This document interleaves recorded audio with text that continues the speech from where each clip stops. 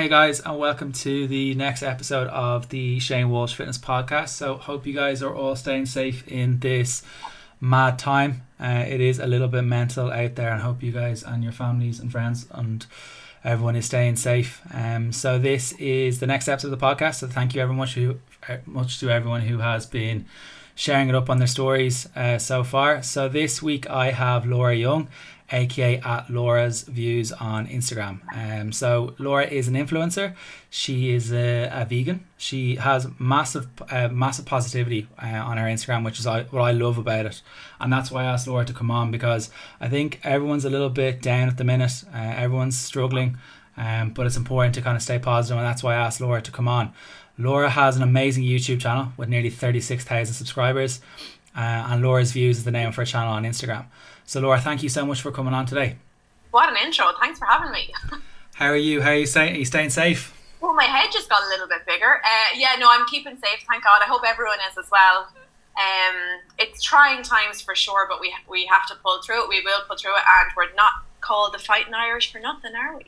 No, I think it's just about adapting. I think everyone's struggling from getting from an office environment to kind of just sitting at the desk at home and trying to stay away from the kitchen and stuff like that. It's just kind of adapting to the new situation, really. I won't even start on the kitchen. I have literally eaten myself out of house and home every single day. I don't know if I'm the only one. Do you find the same?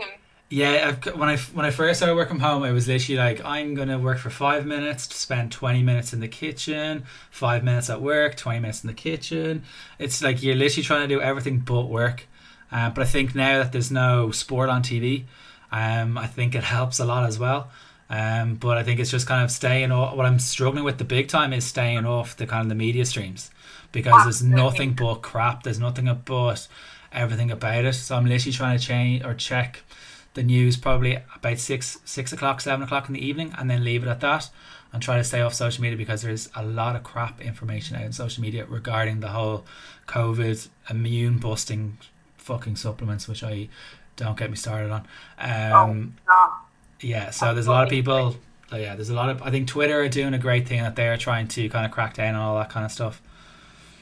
Facebook are not doing such a good job, from what I can see. I don't really use Facebook. I'm in a few kind of groups and stuff like that, but that's about all I use Facebook for. So it's I'm lucky I am staying away from that. So Laura, tell us how you got into the world of social media and how you are big time into your fitness and staying fit. Wow, that is a very big question. That's two very big questions, so buckle up. Okay, so reverse back to 2000. Okay, so 2013, I found myself in a position where I was not laid off work, but I was sent home from work. I was sick for, I think, about 2.5 months. Not so sick that I wasn't like able to do anything, but I had to be like well rested. And I was really bored. I found myself spending a lot of time watching YouTube reviews, beauty reviews, makeup and stuff. And I remember thinking to myself, I've got a camera, I could do this. So I set up a YouTube channel for myself where I was reviewing lots of beauty products, and it was a way for me to kind of occupy myself while I was off my full-time job. And as a result of that YouTube channel, there were obviously a spin-off Instagram page, a Twitter page, a Facebook page, back when people still use Facebook. And that's kind of how my social media all kicked off. And then when I went back to work, I just maintained it over the years. So I've been doing this for 2013, 14, 15, it'll be going on 7 years this year.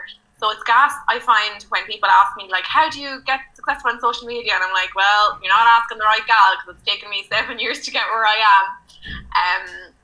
So basically I set it up as a distraction, something to occupy myself, and something I've maintained over the years.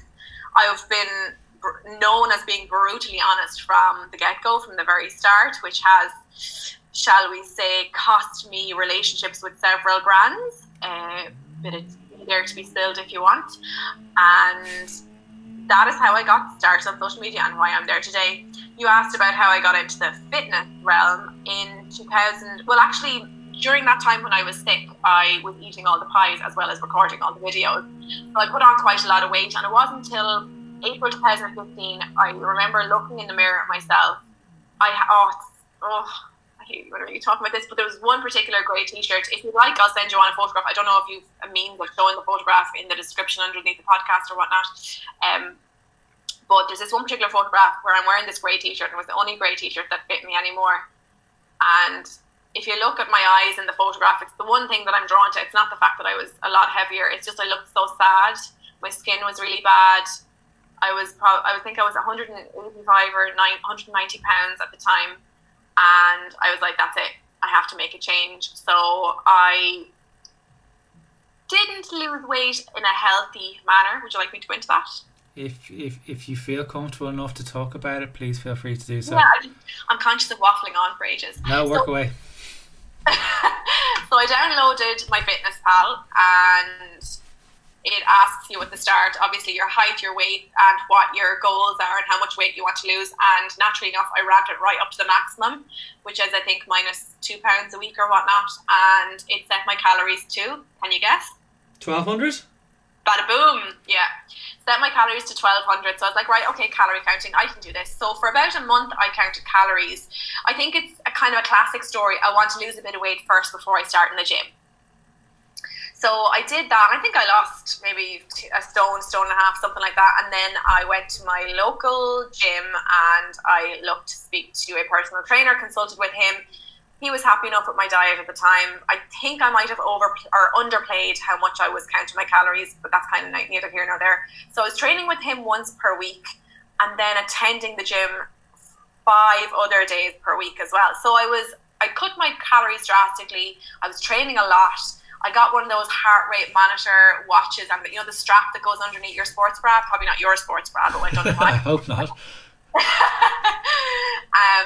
I was tracking my heart rate and the calories burned, and obviously now I know those are literally just like a stab in the dark with regards to numbers, but I wouldn't, quote unquote, allow myself to leave the gym until I burned like either 500 calories on a short workout or 700 on a longer one. I could spend 2 hours in the gym 6 days a week. And then on the 7th day when I was resting, I'd feel guilty.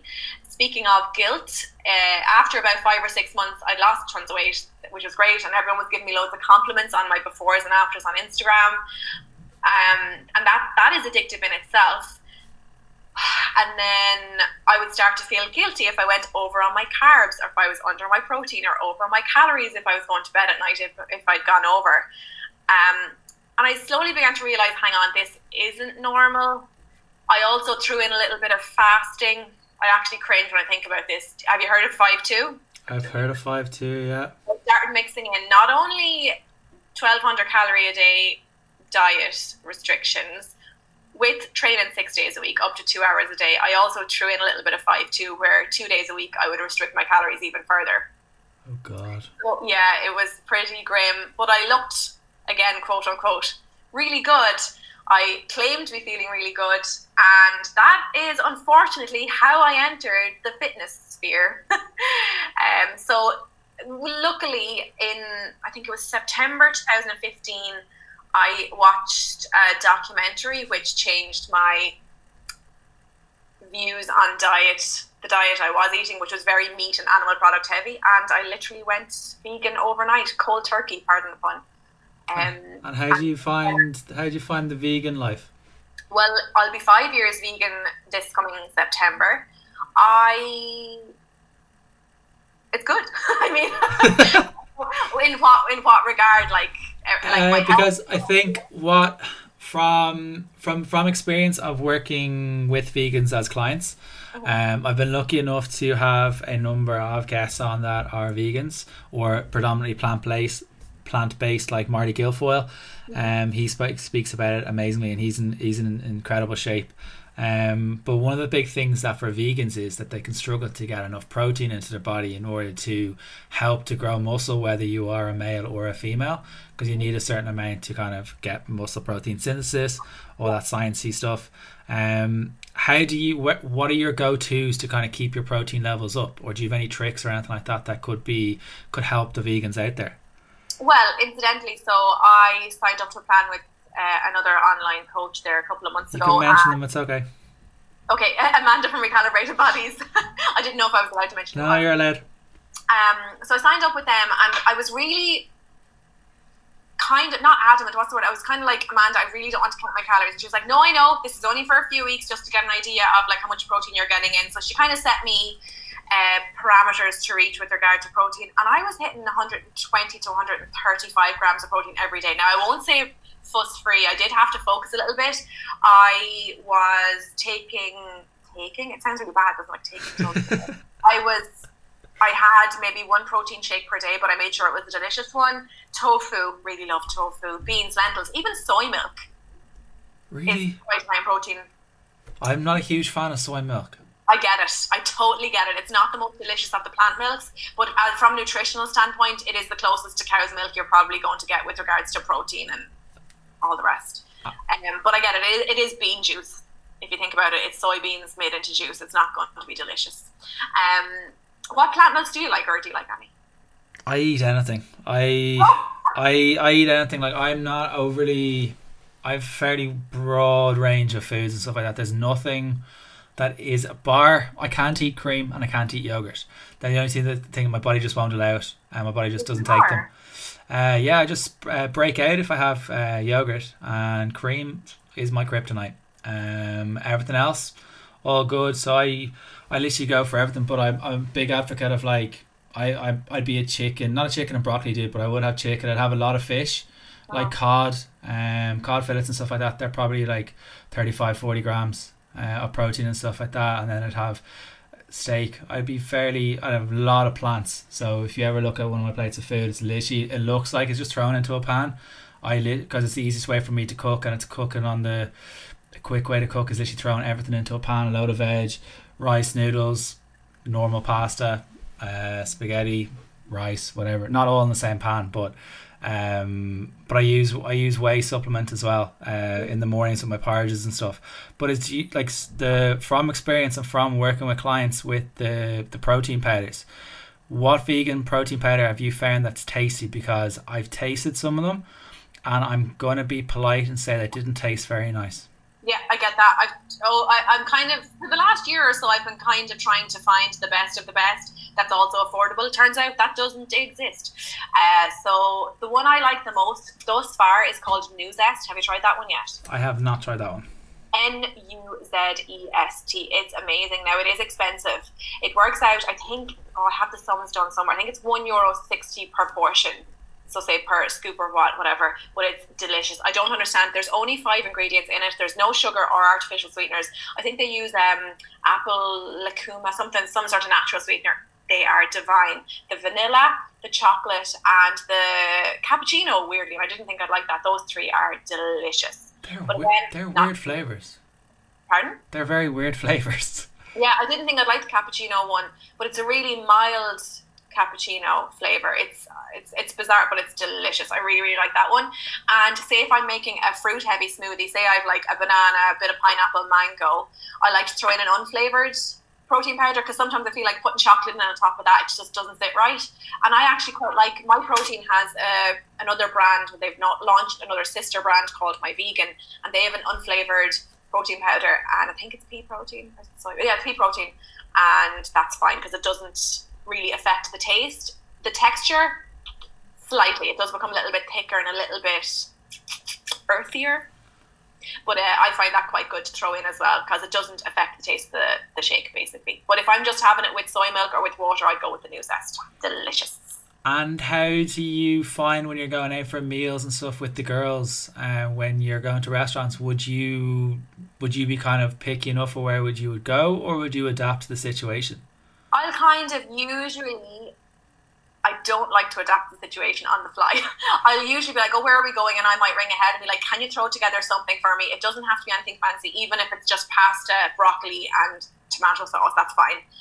I've only ever been to one restaurant before where they have flat out said, we have nothing here for you. And that was randomly in a really tourist heavy spot over in Mayo. Really bizarre, because I thought in a touristy area they might be a little bit more open to different diets, but eventually I kind of convinced them to give me like a bean soup, which I figured was probably vegan anyway, and when they double checked, it actually was. But that was a bizarre experience, and that was only about a year ago. I find Ireland is really progressive as well when it comes to vegan diets. Usually they have something on the menu that is either vegan or can be adapted, which is deadly. And yeah, and when I travel and stuff, there's some really cool apps. There's the Happy Cow app where you literally put on your location settings and tell it what you're looking for, aka vegan or vegetarian restaurants, and it will tell you the best ones nearby. And there's all reviews on it as well, and that's really handy to have. And I feel like the world is definitely becoming more vegan friendly, and surprisingly Ireland is pretty vegan friendly. You wouldn't expect it, but it is.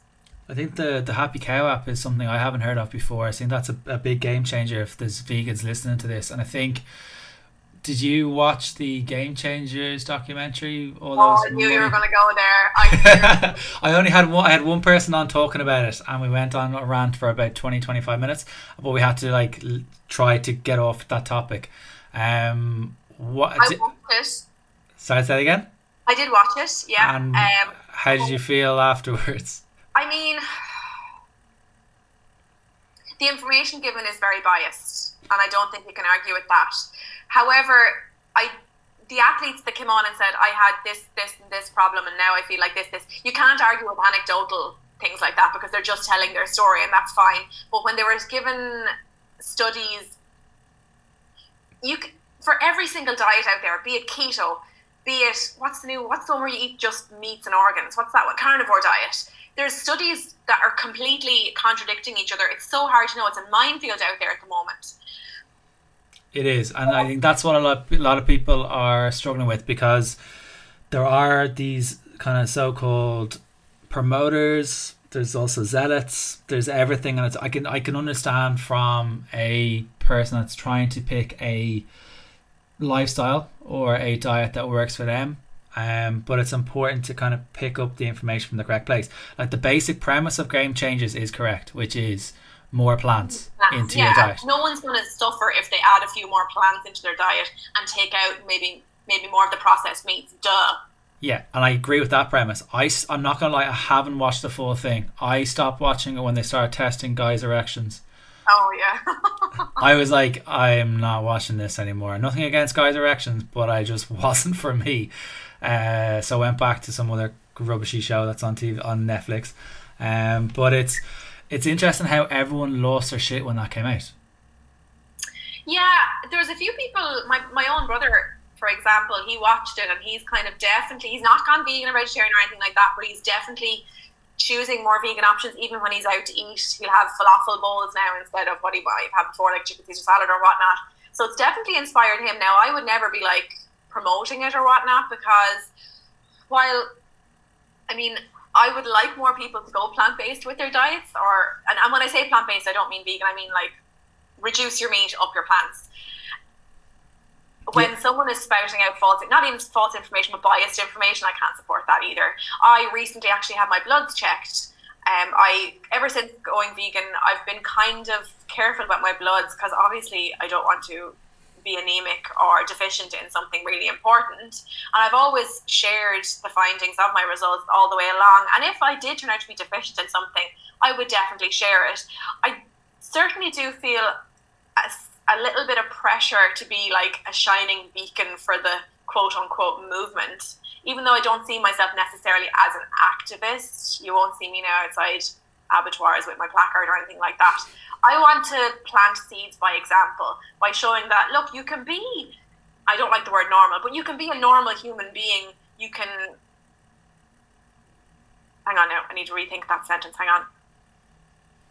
Yeah, I want to show by example that you can be a normal human being, do all normal things. You can still go drinking, you can still get plastered with your mates, you can still eat out all the time, while making more ethical decisions with your diet. It's not an all-encompassing thing. The stereotypical vegan where, it's like a hipster with dreadlocks down to their bum that doesn't shave their armpits. I'm trying to kind of break that stigma and show that you can actually be a normal everyday human being, just make more ethical choices. Yeah, no, I completely agree. I think that is a changing, that tide is changing, and I've worked with probably about, in the teens now, probably about 15 vegans at this stage as kind of clients. And the biggest thing for them, or the biggest thing that I wanted to make sure with them was, as you've just alluded to, which I'm delighted you brought up, was about kind of making sure that the bloods and everything were okay. because I think a lot of people forget to kind of get those bloods and get that kind of MOT or the NCT here kind of checked to make sure that everything's okay, even if you aren't a vegan. And I think a lot of people don't really get their bloods done to kind of make sure they're not deficient in anything. I know we're kind of in like a bit of a weird crisis at the minute where kind of getting your bloods done now isn't ideal, and it's not going to happen because there's more important things going on, but it's important to kind of get that when you can. I try to do it every 6 months. Oh wow, okay. I go every like year and a half, 2 years. Yeah, so mine is, I have very low white cell blood count. Okay. So I am in serious isolation right now. So I'm not even allowed to volunteer. Okay. Which is a little bit annoying because all my mates have volunteered, and I've 2 of my mates are doctors. And I asked them for their advice. They're like, yeah, you're not allowed at all. You have to kind of lock yourself away and try to kind of do it from the sidelines, which is a little bit annoying because it's not great seeing what's going on. Even if if it's as simple as me being able to hop in a car and deliver someone's meals, that would be like just one of those things I'd like to do. But because the cells are down, I can't do it. And I can't put like the parents or anything like that at risk either, which I think is the biggest problem. I think a lot of people are kind of struggling with at the minute. For sure, but you have to look after number one, because you can't pour from an empty cup. I love that. Yeah, big time. That's a really good point as well, actually, about not just vegans. Like, everyone should get their bloods checked for, like, what is the word, biomarkers? While obviously your bloods are only an indicator of what's going on the inside. Like, it's what's it, like a red flag? It's not any red flags showing or whatnot. Because apparently, is it 40% of the planet is deficient in B12?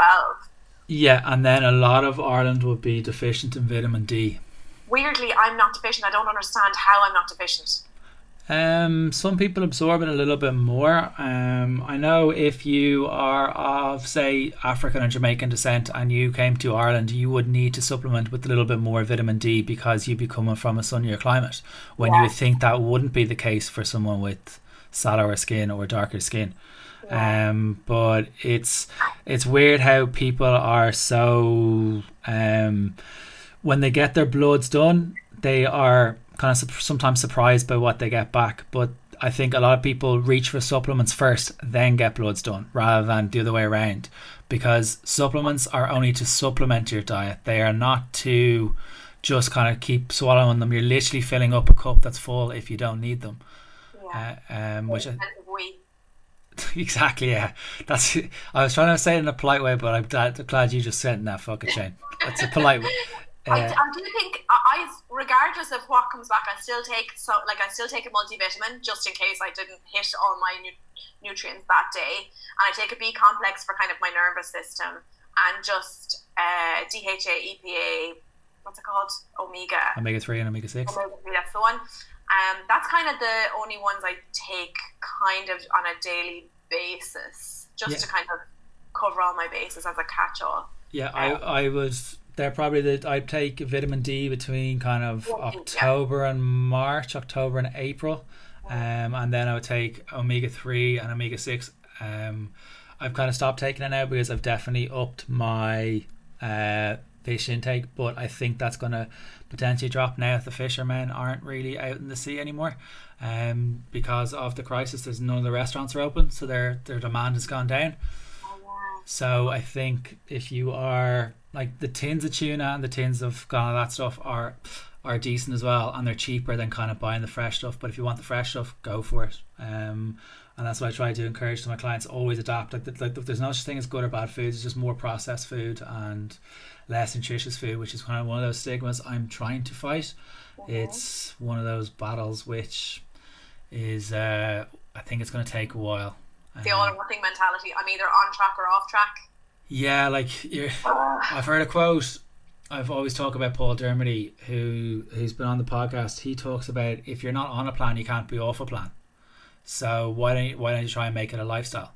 And it's such a simple phrase, but a lot of people want to kind of be attached to a certain diet. I hate seeing diet starts tomorrow, or the diet starts Monday. And to be like a photo maybe on an Instagram story of a Kit Kat. Haha, diet starts tomorrow. Yeah, and then you're just rolled my eyes so hard. Could you hear that? Could you hear my eyes rolling? Yeah, I could. It's frightening, and it's a little bit like I've spoken to a lot of people. A lot more people are trying to make contact now about kind of what to do, kind of getting over boredom eating and all that kind of stuff. And people, I've spoken about this on numerous podcasts, on numerous guests, and on solo episodes as well, about kind of putting food up on pedestals. Like, food is there as fuel. Food will always be there as fuel, and we just need to stop demonizing and stop believing what the shit the media are putting out about carbohydrates or fats or proteins are going to kill you, all this kind of stuff. It's just not going to happen. Another perspective as well I like to take on that is bodies gain weight. They also lose weight.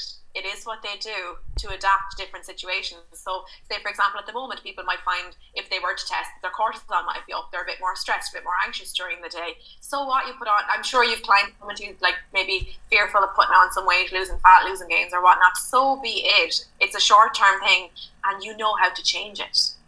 Yeah, I think a lot of that's. I'm glad you brought up the kind of they're afraid of losing their gains, because I've had to work with my clients from potentially looking to lose quite a lot of weight, and now they're at the stage where they want to grow the quads, grow the glutes, and that kind of stage. So they're afraid that they won't be able to make as much progress. I get it that you're not going to be able to progressive overload, but you can still do stuff with tempo, do stuff with bands in order to create a stimulus. It may not be as beneficial as an overload, progressive overload, like we spoke about earlier. I think we were talking off air about that. But if your protein is at a decent level, it's you can still create some sort of muscle and kind of change. Like, I did a band workout on Friday, and I can still feel the DOMs in my back, and I wouldn't. It's mad. Yeah. And muscle memory and all the rest. Yeah, exactly. You lose some of your gains, you'll get them back. And plus, people, you use the word there, progress, afraid of losing their progress. But your progress is not linear. It's going to go on for the rest of your life. There is no like, okay, I'm happy now. This is it. This is it. So putting it off for a month or two while we're going through this. Health is your wealth. Stay the F inside. Worry about your gains later. That's the way I'm looking at it. And if you want fancy eating a tub of ice cream, just eat the damn tub of ice cream. Yeah, and yeah. Some food is good for your body. Other food is good for your soul. I like that. It seems maybe I'm going against your entire ethos here with what I'm saying. No, I agree with you, including foods that you enjoy. And I was on a podcast earlier, and she mentions that she eats like half a tub or a tub of Halo ice cream a night, and that's her soul food. As you've kind of mentioned, and she. And I'd be the same. I have either a Magnum or those little Aldi ice creams every single day. So once we're off the podcast, I'm going in to get an ice cream. So like, that's just my soul food, as you've mentioned. One of the big things that I've kind of stuck out from when I was doing the research on your story is that you are a huge advocate of meditation. Oh. Oh God! How much time do we actually have left? As much as you want. What are your thoughts on meditation? First of all, are you like pro? Are you like? I believe in meditation, but I also believe in. I'm a huge advocate of journaling, and it's important for me to be able to write that out. I find it when I first started doing meditation, I wouldn't practice it every single day. And I need to get back into the habit now that we have a little bit more downtime. But when I was doing it properly, it was interesting to see where your mind went. And I had a yoga teacher on, Irish yoga girl, Laura, and she was talking about just letting the mind wander and coming back in. And it was really interesting to hear, and that I wasn't the only kind of person. I felt I was being a complete weirdo, where the hell your mind went, and kind of the weird stuff that comes into your head when you're like completely quiet. But I think a lot of people are afraid to be with their own thoughts, if you know what I mean. 1,000,000%, and I totally get that. Meditation, I can honestly say hand in heart, I've been practicing it regularly. I won't say every single day, but I would say probably 5 days out of 7 on average, probably since maybe 3 or 4 years now. Completely changed my life, completely changed my personality. I will say I've become more of a tolerant person. I'm more able to stand outside myself, watch my behavior, and maybe understand it. Similar to when you're during a meditation, say I'm sitting there or lying there or whatever for 10 minutes, and I suddenly notice all I can think about is, oh my God, what do people think of me today? And then I'll be like, oh, why am I so concerned what people think of me today? I'm not usually concerned with that, but obviously it's something that you must explore. And maybe I might pull out my notebook afterwards and journal that out as well.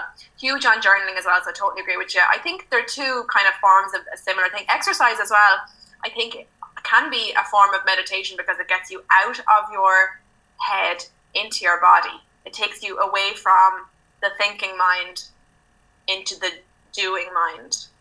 Yeah, that makes sense. It's interesting too when you kind of mentioned there about kind of what thoughts come into your head. That was the thought that actually was the one that got me into the fitness realm, was stop caring what other people think. Oh, it's something we all struggle with, always have and always will. And that is. It's mad that was the one that you mentioned. That was the one that struck a chord with me the most from listening to Brian Keane's podcast. I love it. So I've been lucky enough to have Brian on twice, and that was one of the episodes. I'm still trying to figure out where I heard Brian or how I heard of his podcast. I think I was literally in this realm of kind of, I don't know, mental wellness, mental health was not great at the time. Obviously scrolling through social media or scrolling through Spotify or whatever, found his podcast. And I still think that if I hadn't found that, I do believe that I'd still probably be in that rut. Because I was going through a weird time at that time. I got quite sick, and was feeling pretty shitty.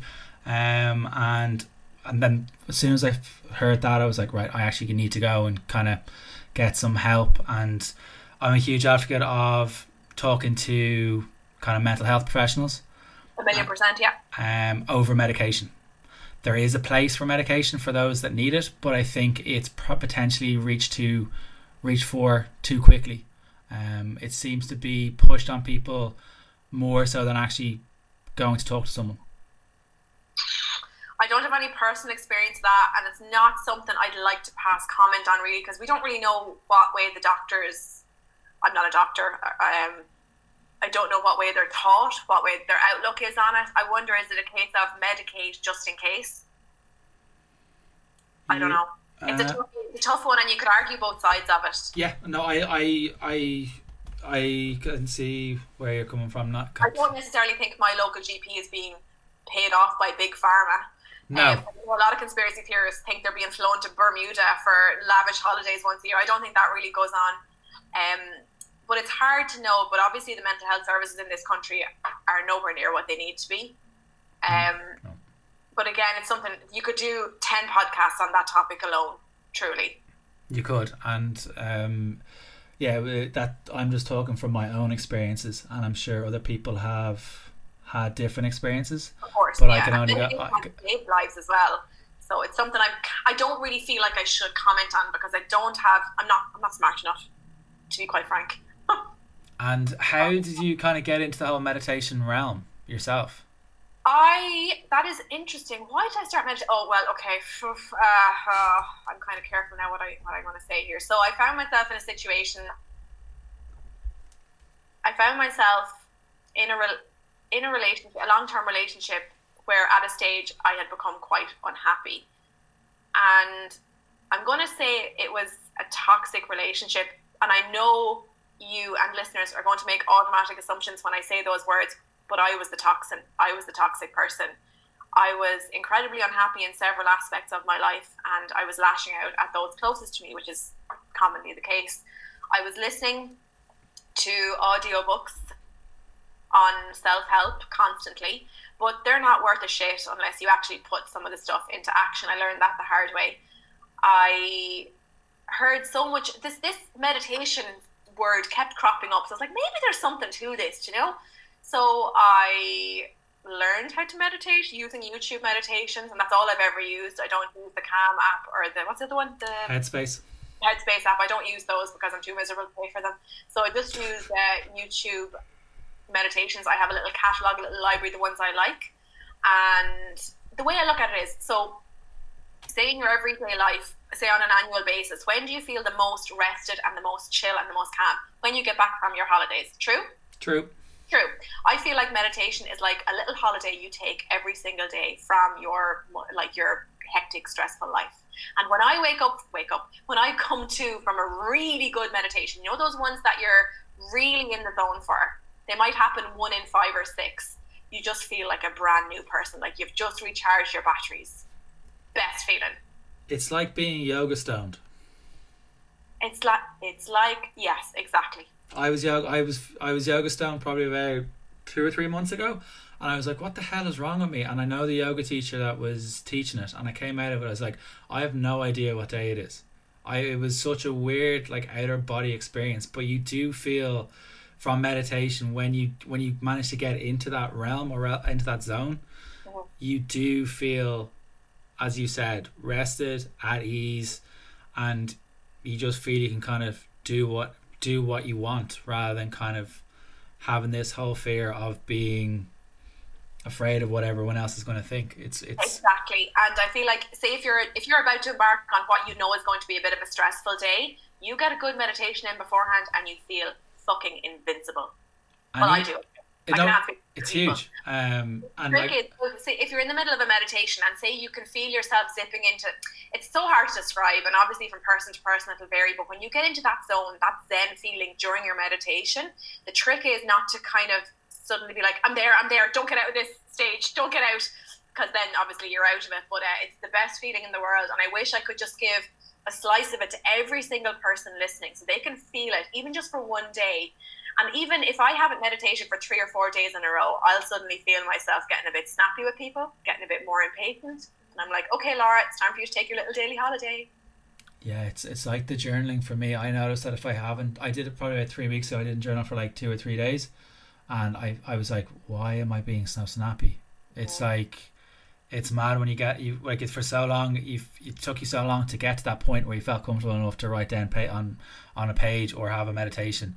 And then once you have missed it, it becomes part of you, and you miss it a little bit more, if that makes any sense. Yeah, and the same can be said, I think, for exercise as well. If only we could just, that post-journaling, post-meditation, post-exercise feeling where you just feel amazing. If you could just like stamp that onto your brain forever and know that that's what you're going to feel when you do your thing. Yeah, I think, the I think the post-exercise endorphins you always psych yourself out at the beginning, but you always feel better afterwards. 1,000,000%. You put up a post a little while ago regarding putting up about a letter to your 16-year-old self. Yeah. What advice would you, like, I know this is a very deep episode, what advice would you give to your 16-year-old self if you were to kind of write that letter?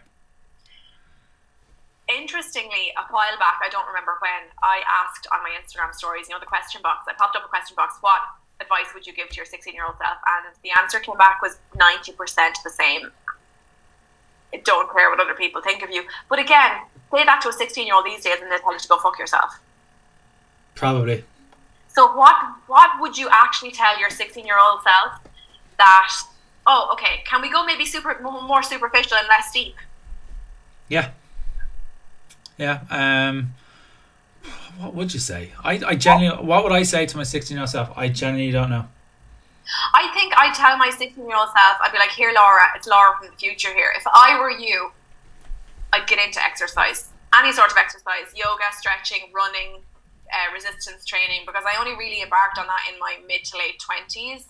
And I feel like, God, if I could have ingrained that into my body and into my mind from a younger age, I could have reaped such huge benefits. Not aesthetically, just like health-wise. Yeah, I came late to kind of the fitness realm as well, kind of 29, 30. So yeah, I can definitely resonate with what you just mentioned there. Mine would probably be to kind of probably stay away from extremes, because I'm quite a type A personality. That I would be, if I was working in sales, I'd be quite hard on myself if I didn't kind of hit targets.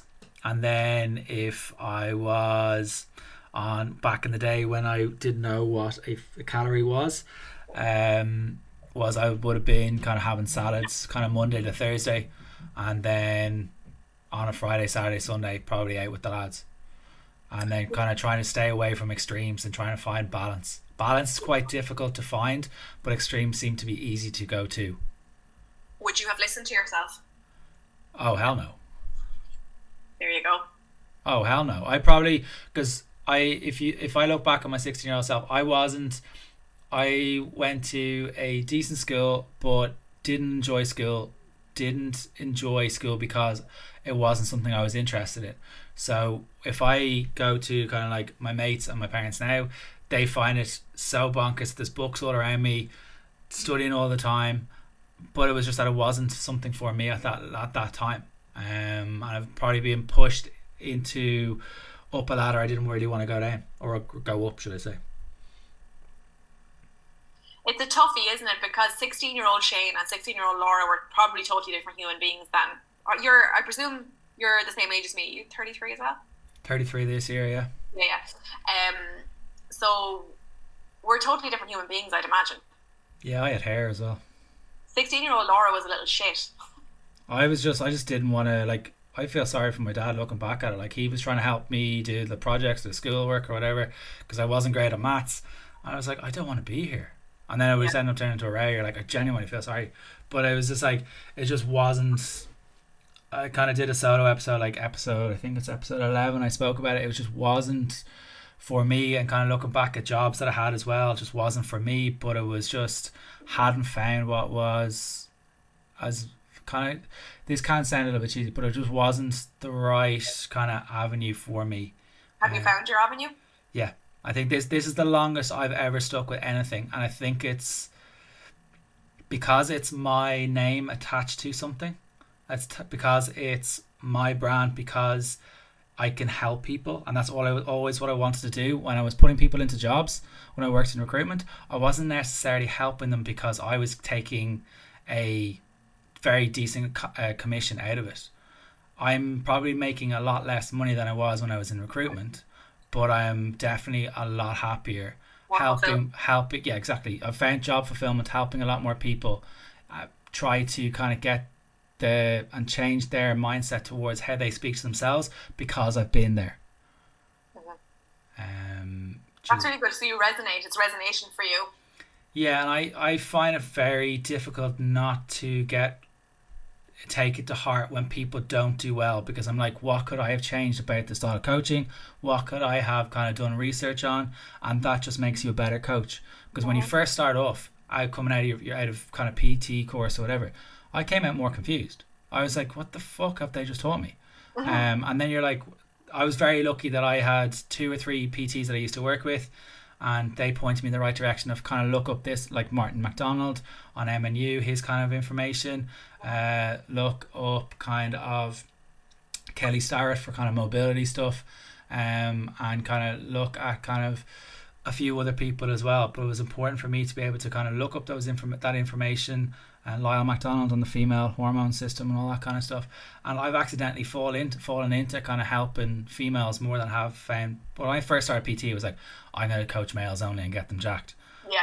I've no interest in that now. It's literally trying to change females' perspectives on themselves and try to educate them on how their body works. Because for most part, I'd say 95 to 99% of females don't understand how their body works. So you're okay with period talk then?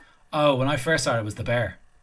One of my clients keeps saying it to me. If I haven't spoken to her in a while, she goes, oh, how's the bear, Shane? I couldn't talk about it. I've watched 3 hours lectures on menstrual cycles. I've done a full-blown episode of 45 minutes talking about menstrual cycles. And now, like, my mates slag me all the time, asking me how's my cycle. I've no problem talking about menstrual cycles and amenorrhea, all that kind of stuff. And I'm very fortunate to have interviewed some of the leading experts in Ireland and the UK. And there's one big one coming up from the US, coming on soon to talk about it, because a lot of people don't realize how their actual bodies work in different stages of the month, how their strength is going to have an impact, their appetite, all that kind of stuff. That's amazing. I'm really glad to hear that, because it's kind of, I noticed on, is it James Smith's podcast he spoke about before, the female fat loss episode, he mentioned how people treat women as just littler men. Yeah, so that's a quote from Dr. Stacey Sims. I think she has a book called that, I think it is. So I think James, I could be wrong, James, but James could have robbed that from her. But yeah, women are not small men. No, it's actually, to be honest, I think the female body is way more impressive than a man's body. It's a lot more. There's a lot more. It's a lot more interesting. There's a lot more going on for a man. Like, have you ever noticed when say if you're with your partner or one of your former partners and you went on a diet together to go for a holiday or something, the guy would lose weight so much quicker. Yeah. But females get pissed off with that, but they don't necessarily understand why that is the case. So it's great to see that there's the likes of James, there's the likes of Renee McGregor, Stacey Sims, Jane and stuff like that, kind of putting out that constant information about how women should feel themselves and not deprive themselves, which I think you are a huge advocate as well. So like, you're very au fait with periods and cool with period talk. That actually reminds me of a fella I was seeing a couple of years ago who was like into periods, but we won't go there. What? I know. When you said you had a story, I was like, fuck, I was not expecting that. Yeah, it's gas. I tell all my girlfriends about that and they're like, okay, that's weird. That is bonkers. You can leave that in or take it out if you want, if it's inappropriate for your podcast or whatever. I'm going to leave that in. Put that in as your teaser. Yeah, that would be what's the episode about? It's about this weird guy that talks about periods. Or likes periods. So you posted a video with your sister on YouTube channel about how can we be better people. And one of my mottos in life is just be sound. Yeah. And I don't think a lot of people are doing it. I think it's I'm seeing it now that we are on kind of shutdown and isolation mode. This is kind of going out on this is going to be recorded on the 23rd of March, so we're not fully shut down yet, as if we are, or if we are. But one thing I'm making a conscious effort is, if I do see kind of an older person kind of walking around the park or whatever, if I'm out for my walk, is to make sure to say hello, because I'm not sure when that person has spoken to someone recently. Shane, I've become like a mega creep. I am shooting the biggest, toothiest smiles at everyone everywhere I go. Not that I go many places, but anytime I see someone, they're probably thinking I'm some sort of freak who's just trying to make new friends, but I'm nearly overcompensating. Even this morning I went for a walk up in the hills. I think I met about 3 or 4 people. Everyone was really good with the social distancing. Actually, we both like moved over to the side, but I'm nearly over eager. I'm like, good morning, how are you? Is everything okay? Keep safe now. I think when people, when this whole thing is lifted, and thankfully it will be lifted soon, I hope, I think people are literally going to lose their shit and be literally, like, phone bills are going to be through the roof, and then the first night out is just going to be mayhem. I think what's important for people to do now is to make sure that they are checking in on people, and I don't think a lot of people are doing that enough. Like, we have a cousins WhatsApp group. We have a lads WhatsApp group that are making sure, like, some of the lads are abroad, so some of the lads are checking in on other lads' parents and stuff like that, just to make sure they're okay. And it's important to kind of like make sure that we can be better people by just saying, are you okay? It's simple as a text. Yeah, just not like, I feel like some people are becoming quite selfish, aka at the supermarkets.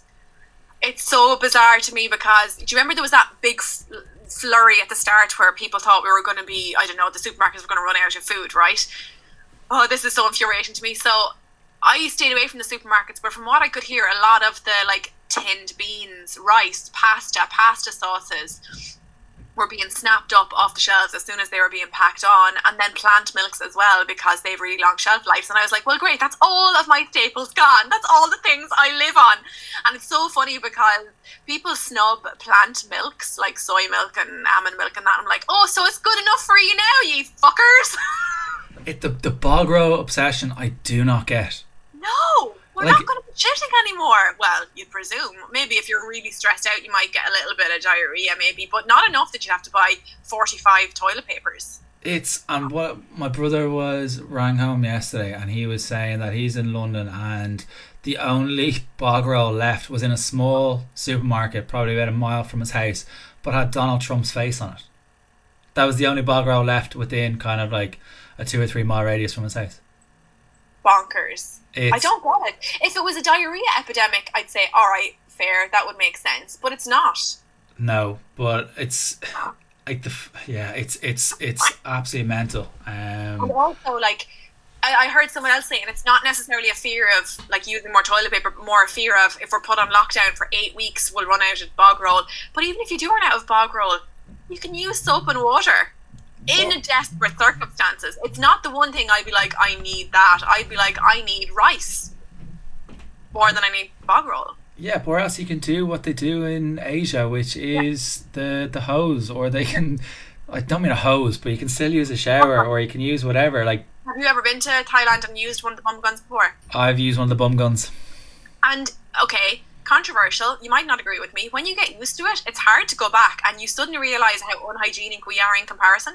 If you think about it, you're not putting anything foreign up there, which aka your hand, but you're literally putting up water, which is a natural resource, and it's just spraying, getting rid of any excess. I can't believe we're talking about poo. Instead of, like, wiping away any excess. Oh, it's just bizarre. And now I understand why they look at us that we're not that hygienic, because we're not.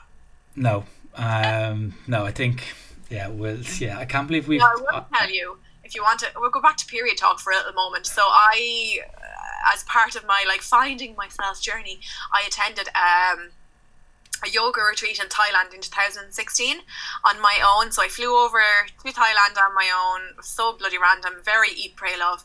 And I went to this the first night, woke up in the middle of the night, what had arrived, only my fucking period. Not only that, I also had the shits from all the travelling. I don't know if your tummy gets a bit disturbed when you're travelling. So I had to deal with that, trying to use a bum gun, can't put toilet paper down the toilet in the yoga retreat, and my period coming in like all at the same time. That sounds not very zen. If I can get through that, Shane, I'll get through anything. That is not an ideal start to a holiday. And that was my first ever solo trip ever in my entire life. And solo travelling is stressful enough. It is. But you know what? I got through that. I'll get through anything. And that's how we can be better people? Sure. I don't know how we started talking about shitting and having periods on yoga retreats when the question was that. Well, it is what it is. It's just a conversation. So, were you leading on to like how can we be better people? You said be sound, and I would say be more patient, and they kind of intertwine with each other, I think, really. Yeah, I think the patience thing is probably one of those things that I know that if I haven't either gone for my walk or haven't done the journaling, I know I'm less patient. Oh my God, me too. Oh my God, hugely. I'm really surprised that you actually said the same thing there, because I find I can fly off the handle quite quickly, but if I've done my little meditation or had a little yoga practice, my patience is like tripled for the day, or my empathy.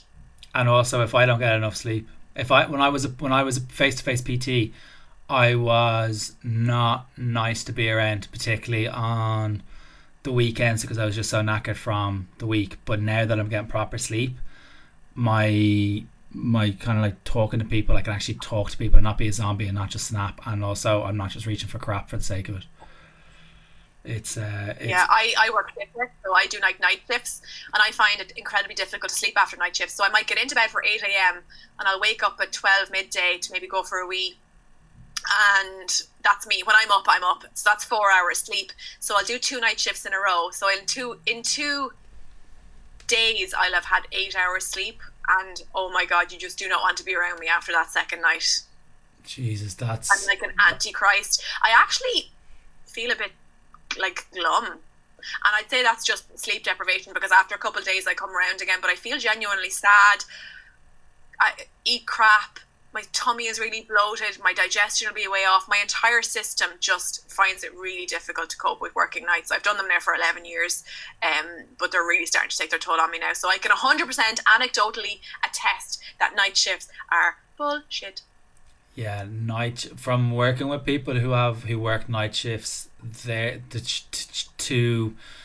know Martin McDonald from M&U would talk about it, and he would say, well, quit your job, but it's not that simple. And I don't think that's probably the best answer to hear if you are kind of working night shifts. But it's important to if you are working nights, my advice would be to try and control the food while you are on that night shift. I have a couple of clients at the minute, and what they do is they kind of bring in their snacks with them or bring in their meals with them, but they also make sure to include, like, if there are kind of so-called treats or chocolate, which is the go-to on the shift, to try and include one or two of those pieces. Or say if there's a box of Quality Street, try and include one or two of those, so that they don't completely lose it. It's a tricky one, because I feel like some people do better fasting through the night, because I know some people who do that, and they find the best. And then when they get home, they'll have a bowl of porridge or cereal or whatever, and then they'll go to bed. So they'll keep everything exactly as it always is.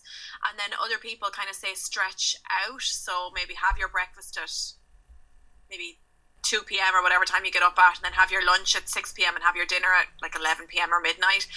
I think it's one of those things you kind of have to try it on for size, the different meal times. And I think for me personally, I actually do quite well with just tiding myself over. I eat like pieces of fruit, maybe a bowl of soup, really light foods just to get me through. It's not a very physical thing I have to do during nights, whereas if I was, I don't know, what would be physical? I suppose working as a doctor or a nurse, maybe I need more substantial meals. But just from speaking to colleagues and stuff, some of them do really well with fasting. Some people are barely able to function because they have chipper every night, and other people choose to have their dinner at 4 a.m. And do you stay away from caffeine? April last year I started drinking coffee, not for any particular reason, only for my sleep had gone to absolute pot, and I was like, well, the obvious solution is to take up caffeine. Lol. So I found myself drinking a lot of coffee to get myself through. Loved it, loved the effects, loved the buzz, but I also found I started suffering from anxiety, which I have never suffered before in my entire life, so that had to be cut drastically. So now I'll have 1 to 2, I'd probably have 3 cups of tea, caffeinated tea a day, and maximum of 1 coffee, and all finished before 2 p.m. And if you are working a night shift, still the same? No, I will have tea, but I won't have a coffee on nights. Okay. Yeah, it's one of the things I'm still kind of tinkering with to see what the fit is, but I know if I have too much caffeine, my heart is pounding, my mind is racing, I get very stressed, so I'm just trying to kind of find the sweet spot for me when it comes to that. But now I love the taste of coffee, which is not ideal because I didn't like it at the start. I forced myself to drink it. What are your thoughts on coffee or caffeine? Or so I am new-ish to caffeine. I never had a cup of coffee in my life before I became a PT. And it was my elixir of life when I was a PT. Let me guess, Americano half an hour before your leg workout. No. Flat white, or Americano or a flat white. But like, I would literally only have 1 cup of coffee. I have 2 cups of coffee today because I've been at my desk since 6 a.m. But generally I'd only have 1 cup of coffee, and that would be with my breakfast, and then I'd be fine. But that's just habit. I don't even think I need that caffeine. But I know if I were to take it out, I would get the headaches, which I think a lot of people do when they're trying to go off caffeine or reduce their caffeine. They go cold turkey, and then they get these uncomfortable migraines, which they're not nice, and I wouldn't advise it. If you are trying to reduce your caffeine, to anyone listening to this, my advice would be to try and wean yourself off it, not to go cold turkey. If you are looking for a pre-workout before your sessions, try to take caffeine 45 minutes to an hour before your session. Do not go into a gym with a can of Monster in your hand and go in expecting that to be working with you still on that session. It takes about 45 minutes to an hour for that caffeine to hit your body. And it's the same with any pre-workout. So most people, you see them kind of necking them before they kind of start training. By the time they're finished a session, the caffeine is literally only starting to kick in. That's good advice.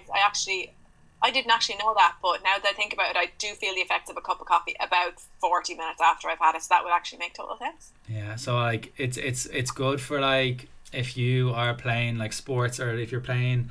I work with Kilmacud Crokes as a nutritionist for them, and what I try to get the guys do if they're going fasted to their games, is try to get a little bit more carbohydrates in the night before, but try to have a cup of coffee probably like an hour and a half before kickoff if their stomach will allow it, and that will kind of be their boost if they need it, because sometimes the matches are at like 10 or half 10 in the morning, and a lot of the players don't like to try to eat before a match. I was one of those when I played football. I could never eat before a match. But I think caffeine has a half-life of about 6 hours, so I'm glad you kind of brought up the point of Timing. yeah, so if you're kind of cutting it off at like say 12 o'clock, it's still going to be in your system at 12 o'clock that night. So if you can kind of reduce it, kind of bring it forward, like the doctors and stuff would say kind of 10 a.m. is to be the last one, but that's not going to happen for most people. Like, that's not going to happen. So the afternoon slump happens at 2. Exactly, and that's probably after loads of people just eating a load of carbs or had a carvery already. But if you can kind of cut it, if you're having one at like 12 o'clock or 2 o'clock, make that your last one. But I think a lot of us just end up reaching for coffee for the sake of it. And we're like, from working with clients on a daily basis, most people aren't getting enough sleep. Most people are scrolling on Instagram, scrolling on stuff when they're pre-bred routine. So like, get blue light blocking glasses to try and if you need to work at your laptop, or try to get it off your screen kind of an hour and a half before, because you need to produce natural melatonin. And if you are looking at your screen in the dark, looking at your phone or whatever it may be, you are blocking that natural melatonin by up to 50%, which is where your dreams will happen, where you go into your deep sleep, and that's where the muscle recovery and stuff like that happens, which you need to kind of make sure you're getting proper adequate sleep. I think 2 huge factors that are wildly undervalued when it comes to general health is sleep and digestion. Yes, and you alluded to that on when you do your night shifts, that you feel bloated, you feel your digestive, you don't feel great afterwards. How much water would you drink when you're on the night shift? A lot. I drink a lot of water in general, minimum of 2 liters a day, but up to 4. I'm actually consulting with a gastroenterologist at the moment to see what the hell is going on. He did indicate that there is such a thing as like shift work belly. It is a common thing where nurses will have IBS symptoms. Yeah. I'm not a nurse, but nurses will often have IBS symptoms, and we've done MRIs and we're doing lots of examinations, and he kind of wanted to do a scope, and I was like, I would rather not pay you €1,000 to enter in my anus, doctor. So can we do something else? So we're going to do it's this crazy thing. So I don't know if you ever heard of it. It's like a little pill you swallow, and it has a camera in it, and they give you a little screen that you can take for the day. You get to watch, and it films what happens in your digestive tract as it passes through, and then you just poop out the camera, and then obviously you don't retrieve that. Obviously that's disposed of, and then you watch the recording back of the pill going through your tubes. Isn't that absolutely fascinating? But also disgusting, but also fascinating. That sounds bonkers, but that sounds bonkers, but I think I can see it'll have a massive benefit, but I can see why it would be kind of mildly entertaining. For sure, in a really fucked up, disgusting way. My friends were like, Laura, you have to send a Snapchat to this. And I was like, of course I will.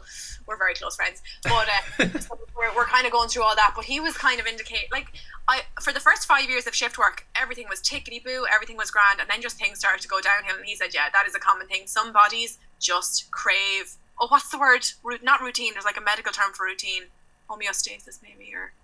Homeostasis when the body's 100% or 100%. No, that's not the word. Oh my God, what's the word?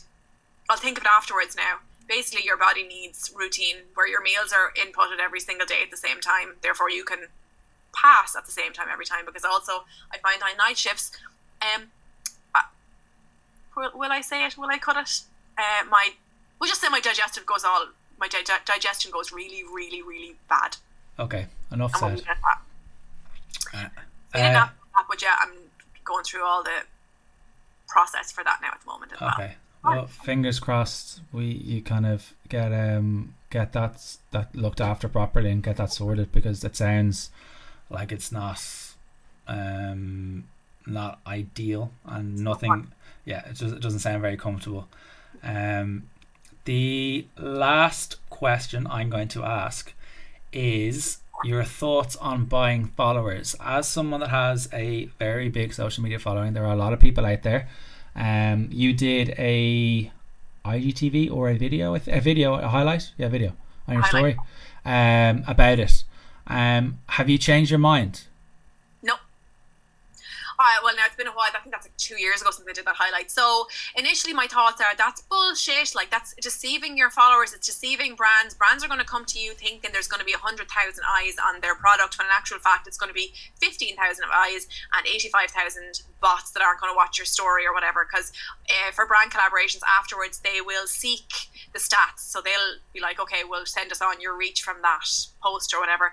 So it's really frustrating to see it, because if everyone was on an even keel, say every single fake bot and bought follower, excuse me, sorry, I had to burp there, say if we were all stripped back and they were all deleted, we'd all be on a much more even keel. Now, luckily, I don't go scouting for too much paid work. I don't rely on it for my income. But for anyone who does, that has to be quite frustrating to watch someone who has quote unquote 100,000 followers, and just throwing that out there as an example, knowing that they only have 20,000, but yet the brands keep going to these people. However, I can see why the pressure is there to buy them, because it's your livelihood. I can see both sides, but obviously morally it's not great, is it? No, it's hard to defend it. I know people who I've worked with that have bought them in order to get the swipe up, to get to the 10,000. Yeah. Because obviously if you are trying to sell something or have this affiliate link that is mentioned an awful lot, you need that swipe up. You need 10,000 followers in order to get that. I personally don't want to do it. I've thought about it, but I just don't think it would sit right with me. I would literally rather have, say, whatever it is now, like 2,000 loyal followers, rather than have, say, 10,000 followers and then have like 1,000 who are loyal and 9,000 who I don't know who they are. Yeah, I actually did buy followers once. Do you want to hear about that? Please. That can be another little bit of a teaser for the thing. So it can be, this one guy was into periods. I did buy followers once, and then you'd be like, hear more about when Nora's Views bought followers. So when it was like massive and people were watching it on Social Blade, it was all over Bloggers Unveiled. I don't know if you remember that. I remember thinking, what is this buying followers stuff? So I actually went online, Googled buy followers for Instagram now, and I went into one of the websites and it was giving pricing options. So I actually did buy some, the lowest denomination I could, to see how easy the process was or wasn't to be. So I think I bought maybe 50 followers, or maybe it was 100 with the minimum. It cost like $1 or $1.99. Put in my PayPal information, that was fine. It was all legit. Well, it's obviously not legit, but they didn't steal my credit card information anyway. And lo and behold, suddenly, literally within 2 to 3 minutes, I had 50 or 75 or however many extra followers come follow me. None of them, or very few of them, had profile photos, all like unusual names that I would never have heard of before. I don't know. And it was that easy. So I can definitely see how easy it is. Yeah. And I never even thought of the swipe up feature before. And when you mentioned that there as being a driving factor for some people, if it's about business and sales, then I can definitely see. Maybe if you had like 9,500 followers and you just wanted to get over that edge, would it be easy to pay the 10 quid and just get the extra 500 for the swipe up? Yeah. That's a new perspective, and I kind of would respect that more than the person who has 100,000 and are buying 10,000 every week. Yeah, I know someone in particular that has got 10,000 followers, but it kind of dips below the 10, goes above the 10, and then loses the swipe up, gains the swipe up. Oh, does it go away if you dip? Yeah. So like if you're not putting out content, like if you look at your followers, they probably go up and down on a regular basis. But like, I've been stuck on 39.8 and 39.9 for so long. But yeah, you're right, it does dip. People leave and come back. Yeah, so it's like I know the lady, she talks about this a lot on her own stories, that it drives her fucking scat. But I can understand from her perspective, because she's a newly qualified PT and she wants to try and drive people to her online coaching business. So I do get that kind of mindset, but I'd rather do it organically, and I'd rather work for my followers. Just from my own point of view, I think that's the stubbornness within myself rather than anything else. Yeah, and also any of the social media strategy books I haven't listened to that many of them or read on that many of them, but usually they'll say the people with the strongest influence are the ones with the smaller following, because you're trusted more. Yeah, like if you look at, have you heard of a guy called Paul Morse? Yes, what's the word? Jog my memory. I've heard. So of him. Paul Mort is like the email marketing guru. Paul Mort would be closely affiliated with like James Smith. He's been on James's podcast. Oh yeah. So he has not a big following, not a huge following. He has a decent sized following, don't get me wrong, but he talks about having the loyal followers rather than have the big massive following. You would rather have, from a business point of view, you'd rather have say 2,000 followers and say 1,500 of them are going to buy off you, rather than having 300,000 followers and 10 are going to buy off you. So it's important for you to make sure you're putting out quality content. If you lose followers, they were never going to purchase off you in the first place. It's like when you start up an email list. He's the email. He was the mentor for James when James started the email list. So if people are kind of unsubscribing, they were never going to buy off you anyway. So that's like the customers just taking themselves out of the shops. Yeah, 100%. That's a beautiful way of putting it. That they're literally taking themselves out of the shops. It's not really related because again, my social media is a hobby, always has been, hopefully always will be. I actually miss being sub 10k, and that sounds really patronizing. I don't actually mean that the way it sounds. I miss being able to keep up with all my DMs. I miss engaging back and forth and having meaningful conversations with Lisa, I don't know, made up name, Lisa Smith, messaging back and forth with Lisa every couple of days. I felt like we'd true genuine friendships, whereas now it's like on the cusp of 40,000.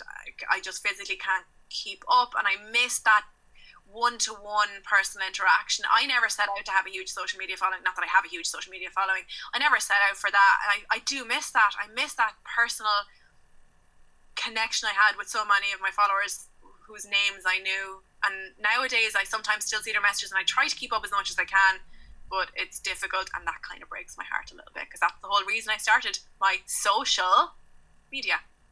Ironically, the bigger it gets, the less social I've become. That, and yeah, it's interesting, as I think like Siobhan Hagan would talk about that as well, about being inundated with DMs, and Sinead Haggerty would talk about it as well from talking to the two of them. And it's interesting that when you get to a certain level, that it's not necessarily you'd be happier enough when you had like the 9,000 or 999 or 9,999, and you'd be happier at that. But when you're at that level, you want them more. It's like you can't how am I going to phrase this? You always want what you can't have. Yeah, exactly. The grass is always greener. That's another good expression as well. So in a way, I do miss having the smaller following because I was definitely more engaged with my people. I saw them as like my friends. But then again, another aspect to the bigger following is the bigger your following is, the more people who follow you that don't really like you, and we're not all friends. I've seen that coming up on more people's stories an awful lot more, that a lot of people now, because of what's going on and they're a little bit more idle, are popping into DMs and sending messages. And when I thought, and they were probably the same, I could be speaking out of turn here, they could have been the same people that were kind of saying when a certain celebrity died recently, we're probably saying that was all horrible and stuff like that, but yet they're doing the same thing. I know. Now I do understand. Even since all this kicked off, this current crisis, this international crisis kicked off, I have noticed myself I'm getting a little bit more frosty people in my DMs and stuff. I don't actually usually get that much, so when it does rise a little I notice, but I know that's not the person, that's the stress, that's being bored at home all day, fucked up of being around the same people all the time, fed up of being isolated and wanting to vent and thinking who's a good target. I know her online. I think I've only ever blocked 2 people on social media through the DMs and stuff like that, and they were personal insults, and I was like, fuck this, I couldn't be arsed. I'm not even rising to the bait. Yeah, it's I think I've blocked maybe 10 or 12 ever. I must check that actually, maybe there's a bit more, but I try and see things from their perspective, even if they're being a little shit and like, I don't know, saying, oh, you're so ugly or whatever. I'm like, okay, this is a reflection of them, it's not really me. And that's the same with that's good solid advice in general. People project onto you what they're feeling themselves. Hurt people. Yeah. I was literally they took the words out of my mouth. There's another one I saw recently: unhappy people try to make other people unhappy. Misery Loves Company. I don't really understand that one. So if you're at work and you're at the water cooler and you're in a group at the water cooler, there's going to be a group kind of gossiping about someone that's in the office. So you normally get a bigger group that are going to gossip rather than kind of one or two people. There's always more than two people going to be kind of bitching about someone, whether it be a boss, whether it be someone that is wearing a certain outfit at work or whatever it may be. And it kind of the kind of hunting crowds and like what's that bird of prey? I can't even speak anymore. What's that bird of prey? That no, they don't. I can't even speak. Whatever they're called, but they kind of hunt on prey and stuff like that when they're hungry, and they kind of hover around over you, and then they kind of swoop down, and that's the one, and that's what they're like. So hopefully that explains it in a really, really bad. That actually, no, I get it. Kind of like people love to gossip, and like evil is kind of contagious. Not evil, that's the wrong word, but gossiping is the main reason people make contact with people. And there's a book called Sapiens. Oh my god, I'm literally on that page at the moment. Oh, spoiler alert. I'm actually on that page at the moment. I'm really slow to get through it. It's not an easy book. You wouldn't sit there and read it for the whole day. Afterwards, I'm exhausted. I'm like, that's been the hardest 3 pages I've ever read in my life. I'm working Your my way. mind has to be on. But I'm on the gossip thing because they're talking about chimps being gossips as well. Now, ever since the dawn of time, we've been gossips, and that's so weird that you said that now. Oh my god! Because I'm reading *Sapiens* at the minute. Where are you? I'm on page like 50. I'm not. I think I'm not too much ahead of you, but really taxing on the owl brain. I just think I'm too dumb to read it, to be honest, because I'm finding it really difficult to absorb, and to just even the concept of there being more than one type of human, I'm really finding that hard to grasp. Wait until you get to the point talking about females in where they fit into society. Oh, I'm intrigued. And how, I'm not going to spoil it, but it's literally why they're seen to be the way they are, and how it has formed our beliefs, even if we are in 2020. Actually, I think I have glanced through that bit before. Is this the one, your mother is a prostitute? That sounds like a Brian Keane quote. No, there is a bit in it, I think, that your mother is a prostitute, and whether you like it or not, this is the truth. And basically how females all through time have always kind of sold themselves in return for security and good offspring and all that. I don't know, maybe it's wrong. Part of it. And then the other part is, whoever is reading this book, I'm definitely murdering this. So there's the other part of it is that kind of so-called the stigma behind it is it comes from myths. Most of our beliefs come from myths, which are so-called make-believe stories. But because back in the ancient times that was the only thing to do, which was to kind of make up these kind of stories, like in kind of Game of Thrones, and they talk about all these kind of make-believe dragons, all this kind of stuff, that's where these stories came from. But yet they're still innate on what we believe today, even as a culture, even though there are so many different religions, so many, like a lot of people nowadays don't necessarily have kind of moved away from going to mass on a Sunday. But like what they're saying is from those mythical stories that women were prostitutes. They used their sex to kind of get what they wanted. But then they talk about it how women in business don't necessarily climb as high due to certain circumstances. But if there was to a woman be a man to run a business, a woman would probably show a little bit more empathy, a little bit more organization, while the man would be, this is a sweeping statement that I'm about to make, but it says it in the book, that they would be more driven towards targets and be a little bit more cutthroat. Well, that makes sense. I think we can both kind of attest to that anecdotally. Yeah, and I think that has stood the test of time. And like, he also has a second book which is on my desk as well, which is Homo Deus. So I do have the books. I've literally ordered more books. I need to stop buying books. But I've ordered the books I've ordered recently are ones that I feel are more relevant to me at this time. The books I always, if you want a mindset book, The Monk Who Sold His Ferrari. The monk that sold his Ferrari, the car. Oh, I've heard that before, actually. Yeah, I haven't read it. It's very, very good. If you want another one, Mindset by Carol Dweck. I'll have to add those those to my list. I listen to this back and like scribble them into my list because I have a list of about 20 books I need to get through. My phone is just full of them. I didn't realise we've been talking for an hour and 20 minutes, Laura. Holy shit, holy fuck, okay. So it's grand. So what is, given kind of what's going on at the minute, we don't know what's coming up next for Laura. Where can people find out about you? Where can people look at your YouTube? Where can people look up on your videos, which are, some of them are hilarious. So where can people find all your details, Laura? I think the easiest way is probably just to go to my Instagram. That's the go-to. It's at Laura's_views. And if you just type in Laura's Views on YouTube, you should be able to find me there too. I would love to have you. Laura? Whatever. I'll slide into her DMs. Laura, thank you so much for giving up so much of your time, and I hope you stay safe in this weird time that is going on. Yeah, and if I was to give one piece of advice to anyone listening or everyone listening, it would be just try to be patient. Be patient, just be sound. Yeah, be sound. Thank you so much, Laura. Thanks for having me, Shane.